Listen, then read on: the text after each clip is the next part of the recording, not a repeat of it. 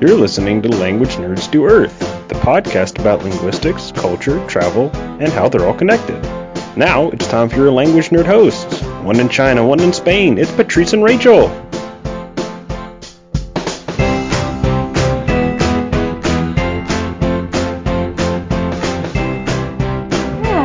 Hello everyone. I'm Patrice. And I'm Rachel. And welcome to Language Nerds Do Earth. This is episode number 19. Yeah, almost to 20. Pretty cool. Yeah, still in double digits, but the ones that start with 2. I almost said double digits and I was like, no. Come on. Close. I know. It's still like a landmark, right? Yeah. Wait, is that not landmark? Benchmark? Landmark. A milestone. A milestone! Thank you. It's still a milestone. Yeah. So, our topic today is punctuation. Yeah. And before you switch off because you think that sounds boring, it's not. It's actually very interesting. First, we're going to look at some hilarious comma fails. Then we're going to talk about some punctuation marks that aren't commonly used. And then we'll look at different ways punctuation is used all over the world. Then we have a super inappropriate Lost in Translation story for you. Mm-hmm. Yeah, from Jenny in China. And before we get into the episode, we have a review on iTunes. Yay! Yay! So nice. Love that. Yeah. So from Kariba32, language and culture differences around the world. Language and culture nuances are so interesting, and Patrice and Rachel do a great job exploring the different fascinating facets of these topics in a fun way. I love their playful banter and the different segments they do, including language news and Lost in Translation. Keep up the great work, y'all. Thank you so much. That's so awesome. We really appreciate it. Thank you. Yes, that's so nice to hear. Thank you. Yeah, thank you. If you want to leave us a review, they make a big difference in people being able to find us. So to do that, just go to your iTunes account and find us, and then you can leave a review on our iTunes page. That'd be awesome. Plus, they make us really happy, so... Yes, exactly. Don't you want us to be happy? Or otherwise we'll just be crying, you know? Yeah, just sitting alone in our apartments separately. Nobody loves us. Yeah. Yes, go give us some love, guys. Yes. Well, anyway, today we have some language news kind of related to our translation fails episode. This was kind of funny because I'm not sure maybe the author of the New York Times opinion piece listened to our episode number 12 on translation fails. If you haven't listened to it, go back and listen to it. I had a friend tell me it was her favorite episode of ours. Thanks, Katarina. Yeah, so he talks about mistranslations and how it's actually a big deal when something's mistranslated. Sometimes it's just like really funny, but sometimes it's really important to translate things the correct way. Yeah, so one of the really big points that he talks about in the article is in 1956, the infamous statement by Nikita Khrushchev, "We will bury you," was mistranslated from "we will outlast you." But while that's maybe a little bit, big-headed or something, it's not so threatening or scary as "we will bury you." Exactly, yeah. "We will bury you" is very different from "we will outlast you." Yeah. And so, hence why the United States took such a strong position during the Cold War. Yeah, and I feel like we see some of it even today with the baby boomer generation. I feel like there's still a lot of Russian fear left over from that time, which is interesting. Yeah, that's true. Another example he gave was that the Armed Forces Journal in 2011 reported that interpreters in Iraq were 10 times more likely to die in combat than deployed American or international forces, which is insane. Like, that's awful. That's so sad. They're just there to facilitate communication. Yeah. I've heard also that that's such a dangerous job, and Yeah. then they sometimes, like, a lot of times they won't get, like, the immunity that they were promised, and then they're just in a really bad situation. Yeah, especially, I mean, this is just an aside, but, like, interpreters and translators, especially interpreters who put their life on the line to make sure that there's successful communication from one side to the other, are promised, oh, you can become an American citizen and then you won't be targeted as, like, working with the enemy in this war in the Middle East. And then they, like, try to become an American citizen, and then it doesn't happen, or it takes, like, 15 years or something, and then, like, at that point it doesn't matter. But right, yeah. But anyway, neither the troops that these people interpret for, nor the other side they were speaking to, had complete faith in what they were relating. Right. So yeah, this kind of reminded me of how Trump just had a meeting with Putin in Helsinki, and the only people allowed in the room besides the two world leaders were their interpreters. And yeah, I mean, it's not like those aren't people, you know, they're not machines. And they have to be really careful when they interpret. It's funny, I've read a few articles on how translators just, like, they have a hell of a time trying to translate what Trump says. Yeah. So, for various reasons, but one big problem is the nature of what he's frequently talking about.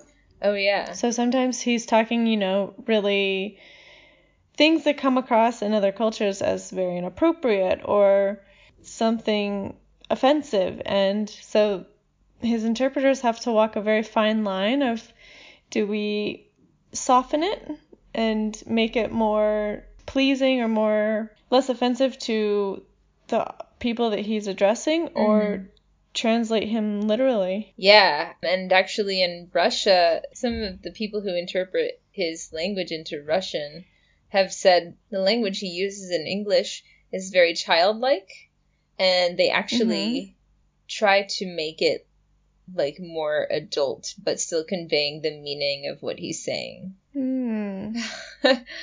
But yeah, it's a hard line to walk. Actually, there's a really interesting quote that we read in this article from a retired Japanese interpreter who left the profession in the 1980s. He says, "As an interpreter, your job is to translate the words of a speaker exactly as they are, no matter how heinous and what an outrageous liar you find the speaker to be. You set aside all your personal emotions and become the speaker yourself. It's a really tough thing, not being allowed to demonstrate your own judgment about what is right and what is wrong. And that's why I quit." That's very enlightening. Yeah, I mean, when you interpret something that maybe you don't even agree with, I think, because Trump is really inflammatory as a global presence, and all of these people who have to convey his message are conveying a message that maybe doesn't sit right with them. So, like, do they soften the message, like you said? Or actually, did you read the example about Bastille Day in France? Was it Bastille Day? I mean, I read something about the French leader. The First Lady? Yeah, the French First Lady. Yeah, remember Trump was like, "You're in such good shape." Yes. And they translated it to, so where it could be taken as, "You're in good health. You look to be in good health," or something like that. Yeah. Yeah, I would probably do the same thing in their position. Like, right. Because they said, some journalists translated his compliment as, "Vous êtes en grande forme." Yeah, as you are in great health. But if it had been translated a different way, it would be like, yeah, like he was hitting on the First Lady of France. So, a lot of difficulty translating him, and part of the reason why translation is so powerful in world politics, because it changes the way that people or a country or leaders are perceived on the global stage. Yeah, it gives you an idea of how important translators really are. Yeah, hats off to the translators and interpreters in the world today, especially. Yes. So, shall we move on to our main topic? Yes. Yeah, I thought we could warm up with some comma fails. Just like to show the importance of correct punctuation. Definitely. There's some amazing ones. Yeah, I found this list on BuzzFeed. It's just so good. First one, Rachel Ray finds inspiration in cooking her family and a dog. So, by leaving out the commas for the list, she finds inspiration in cooking, her family, and a dog. Yeah, two very different sentences there. Yeah. One of my favorites was this tweet. Yeah. A hole in my yoga pants. In the butt. Oh, Are they yeah. still wearable? That's right. Yeah. Okay. People are idiots. Okay, but anyway. Mm-hmm. So, without that comma or exclamation point or some form of punctuation, it sounds like she a hole in her yoga pants. In the butt, specifically. In the butt. Yeah. Gotta put that comma in there, or exclamation point. Comma at the least. Another one says, man bacon makes everything taste good. Man bacon. Yeah. I'm a fan of pig bacon, but that's just a personal preference. Yeah, it pretty much changes the meaning a lot. Yeah. I like this one. Oh! Exclamation point. Boy syrup. I think what they meant was, oh boy, syrup. I was cracking up when I read these. They're so good. Yeah. Another one is a book actually by Bill Cosby, unfortunately. It's called Come On People. Definitely need to insert a comma there as well. Yeah, between the on and the people. Yeah. Yeah. Come on, people. Yeah. Again, two very different meanings. Another one, there's a sign that says, dead slow children animals. I think there might be more going on here than punctuation, but... Yeah. I don't even know. I'm not sure what the dead slow? It sounds like somebody decided to make a sign in their own colloquial version of, like, go slow, right? Maybe. It still sounds awful, yeah. Dead slow children animals. Not sure. No. Not sure how to fix that one. No. No. Another one is an ad for a room. It says, $900, pretty safe, furnished room. It's pretty safe. Yeah. Safe enough for you. Yeah, exactly. So, there's this Facebook post. It has absolutely no commas or anything, so the sentence is, wake up, eat poop, school, eat poop, running, work, eat poop, sleep. So, clearly, he likes to eat poop, apparently. Wake up, eat poop. He eats a lot of poop all day, this person. The next one we have is also toilet related. It is toilet only for disabled, elderly, pregnant children. This one was my favorite, actually. I like the oxymoron. Yeah. Elderly children.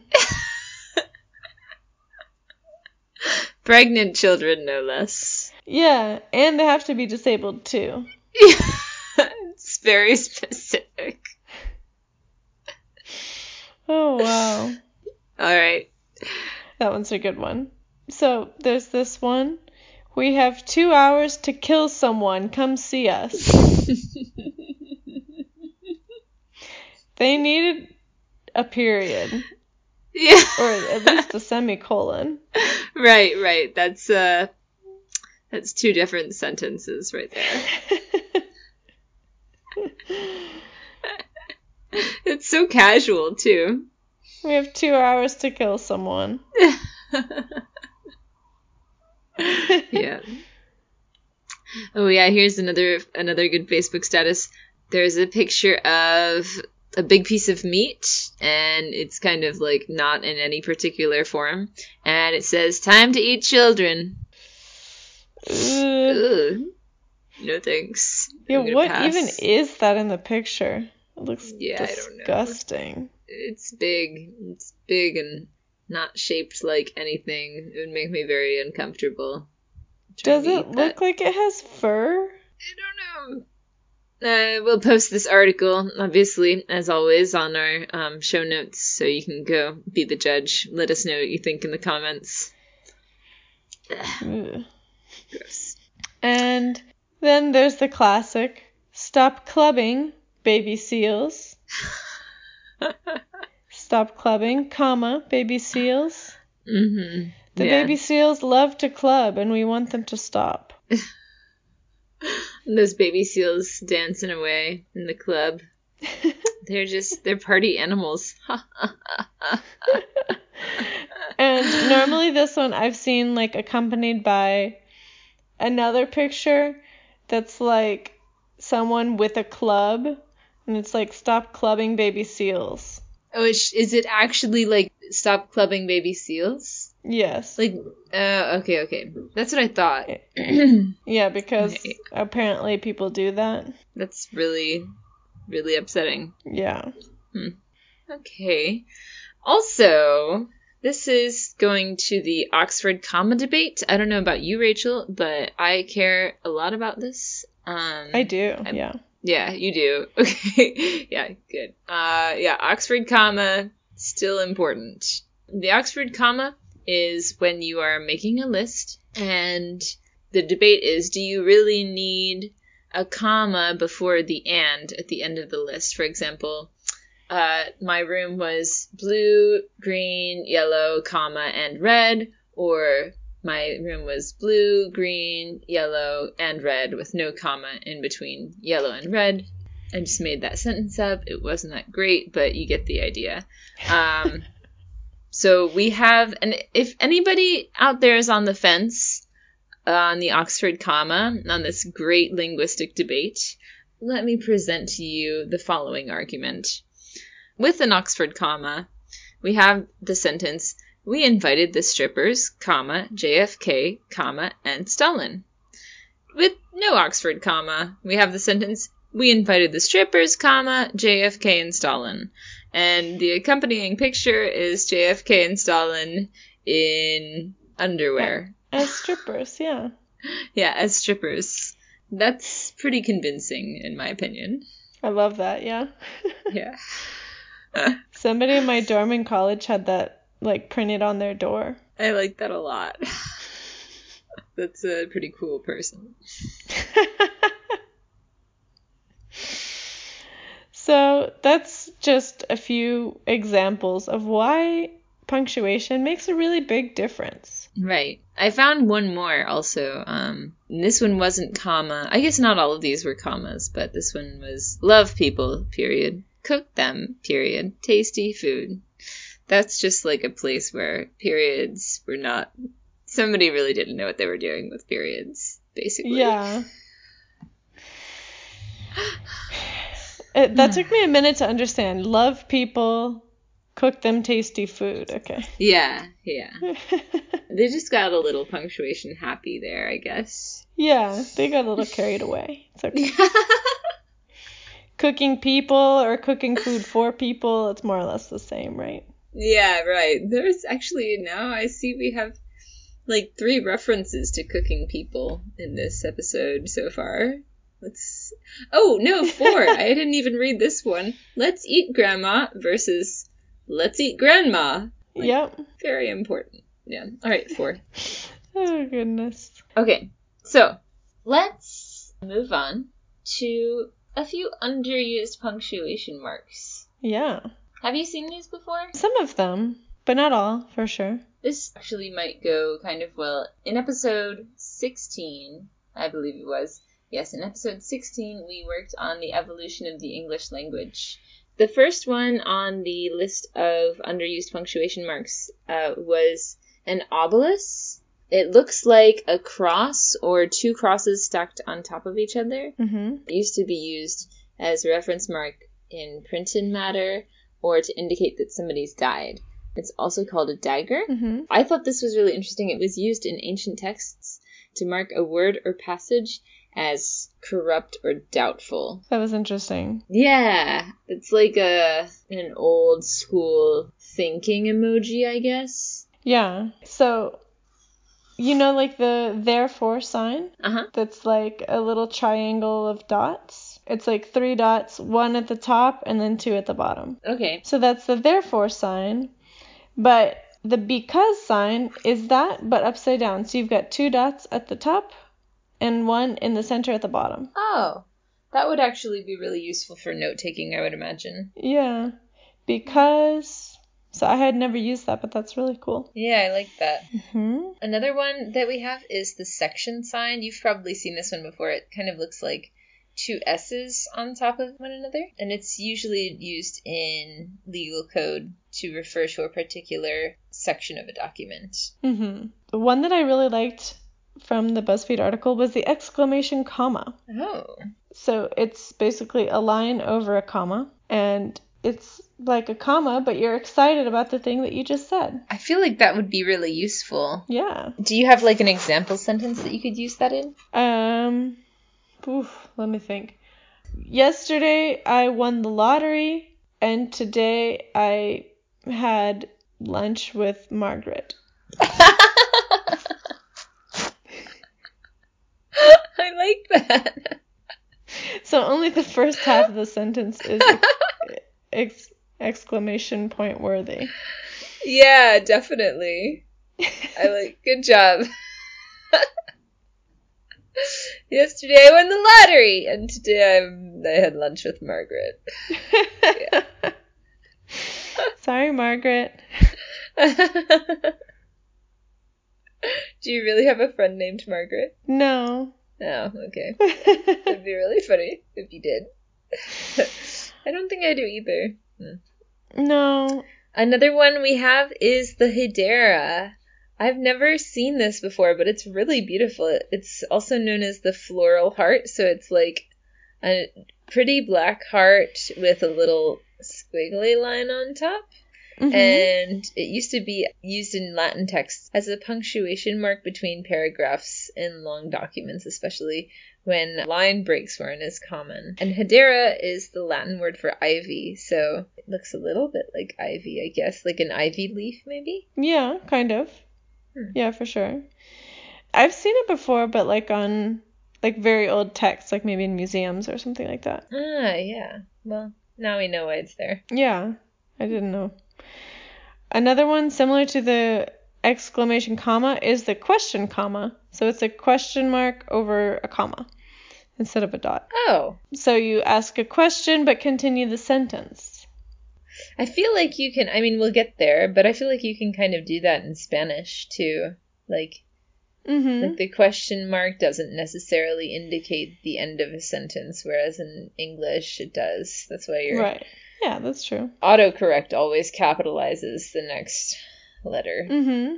Another one, which was, you've probably seen it before, it's called the pilcrow, though. It looks like a backwards P, and then the gap in the P is colored in, and it's just used to denote individual paragraphs. Yeah. So I guess that one's not quite as exciting as the question comma. What did you call it? Yeah, the question comma. Question comma. Okay, nice.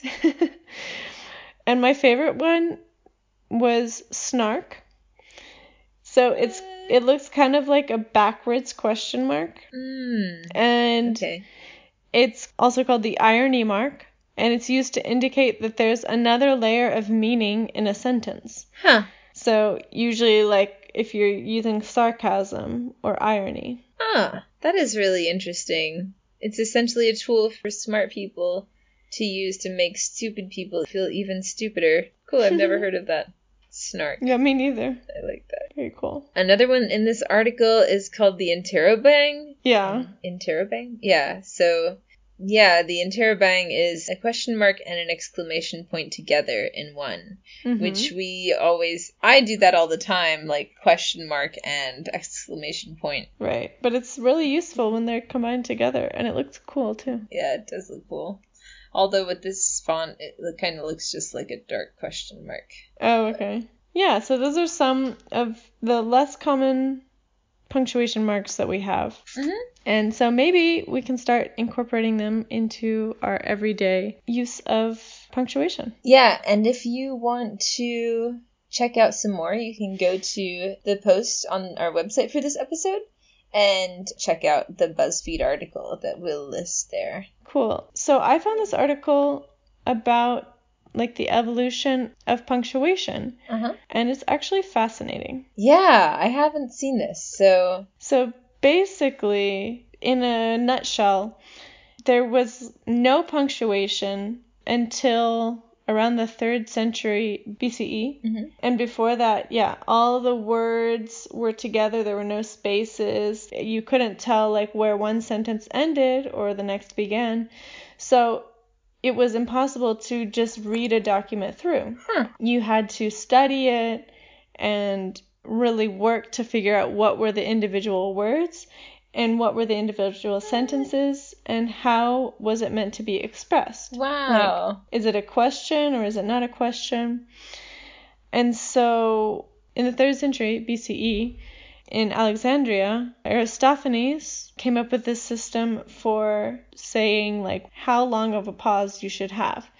So a point, a dot at the bottom was like a short pause, in the middle was like a medium pause, and at the top was the longest pause. Oh, that's so interesting. Yeah, so pretty much he came up with that, but then the Romans kind of like threw it out. They were like, that's not useful. We're just going to go back to writing letters all scrunched together and not being able to read it like on a first read. Oh, that's funny. And actually, it's funny. It said when asked to read aloud from an unfamiliar document, the 2nd century writer Aulus Gellius said that he would mangle its meaning and emphasize its words incorrectly because it's impossible. Yeah, definitely. I mean, you don't realize how much you need punctuation until it's gone.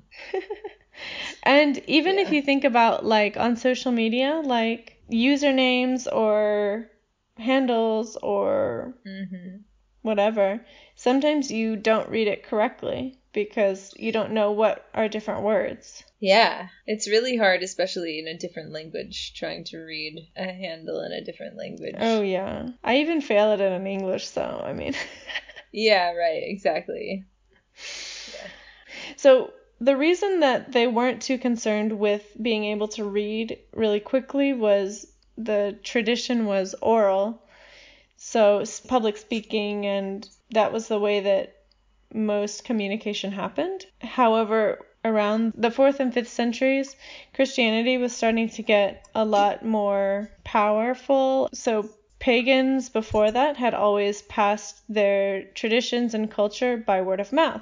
But in the Christian tradition, it was a lot more written. So they started using dots, paragraph marks, like the P one that we talked about, the backwards P. Yeah, the pilcrow. Yeah, pilcrow. Something that looks like a 7, like what we use for cents, and something that looks like gamma. So as they spread throughout Europe, Aristophanes' system with the 3 dots started being used again. Readopted, yeah. But with some modifications. So they started using spaces between words because the Scottish and Irish monks were tired of trying to figure out like these unfamiliar Latin words, like where they were differentiated. And in Germany, King Charlemagne ordered this monk to devise a unified alphabet. So that's what we use as lowercase letters. Oh, really? Yeah. I feel like we need to bring that up again in our Evolution of English Part 2 when that happens. Yeah, definitely. Maybe we can dive a little deeper into that. Cool. Cool, yeah. How we came up with capital and lowercase letters. I mean, that's really interesting. And yeah, totally. Even so, around like the 8th century or so, I think, they were borrowing things from musical notation, like Gregorian chants and things like that. So there was like an upside down semicolon that evolved into the modern colon. Yeah. And they actually began to have like a grammatical meaning instead of just indicating pauses. So before that, they didn't have like a grammatical meaning. So around the time of the printing press in the 1450s or so, that's when it was really, really solidified. And it like froze in place and didn't change for like hundreds of years, pretty much. Wow. Until now, and apparently now with emojis, we are starting to evolve some of the grammatical uses of punctuation marks. Oh, really? Mm-hmm. Does it say how? So, well, it says punctuation, it turns out, is not dead. It was just waiting for the next technological bandwagon on which to leap. Now we've found it, it's up to us readers and writers once more to decide how we're going to punctuate our words for the next 2,000 years. At first, I was kind of resistant to the emoji wave. Mm-hmm. I was like, I can convey what I want with words, but I'm totally into it now. Rachel and I use a Chinese app to communicate because that way, if I ever have trouble communicating with her, I can definitely find her over WeChat. You've probably seen a few of the special Chinese emojis on WeChat. I don't know that I've looked around that much. Yeah, there's one that's like a smirk. That's what it's translated into. It's like a smiley face, but looking to the side. Okay. Or there's another one that's like laughing. It's laughing, but it's like covering its mouth. Like, okay. Or there's one more that stands out to me. It's like laughing and then covering one side of its face, like, oh man, you know? Okay. But yeah, actually that's a good idea for an episode, is just emojis for different parts of the world. Cool. But yeah, they're so useful. Yeah, they are. You don't have to say any words, you just send one smiley face that represents what you mean. Yeah, or a thumbs up even, you know? Mm-hmm. Well, that actually is a good segue into the final section of this show today, which is punctuation in different languages. Mm-hmm. We can't forget different languages. So I found a list of ways different languages use punctuation marks. And actually, I knew some of these things already, but I never really thought about it. Yeah, definitely. The first one I didn't know. The Greek language uses the semicolon as a question mark, and the colon and semicolon are formed by a raised period in the middle of the line. So, like at the top of a lowercase o, basically. Mm-hmm. So, and I guess they're just kind of classified into one. Yeah, which is really interesting, actually, because from the Aristophanes system, the middle dot, exactly that, was the medium pause. So a semicolon and a colon are a medium length pause. Was Aristophanes Greek? Mm-hmm. What? That's so crazy. Super interesting. Tied in. Cool. Similarly, so some languages like Spanish, Catalan... Older languages, I guess. Older languages use an upside down interrogation or exclamation point at the beginning of the segment of the sentence that is a question or is an exclamation. Right. For example, when you have a question in Spanish, the whole sentence isn't necessarily a question. Yeah. So for example, if I go to the park later today, that's not a question. Mm-hmm. Do you want to come with me? That part is a question. So you would mark the beginning of the question at ¿Quieres ir conmigo? So right before the do you want to come with me? Mm-hmm. Exactly. Is it like that in French? I don't know, actually. I don't think so. I don't think French has upside down question marks. French speakers, please correct us if we're wrong on this. Mm-hmm. But no, I don't think so. German and French, also Spanish, Europe in general. The comma is a decimal when you're writing numbers. So instead of 1.39 for that much money, like €1 and 39 euro cents, it would be 1.39.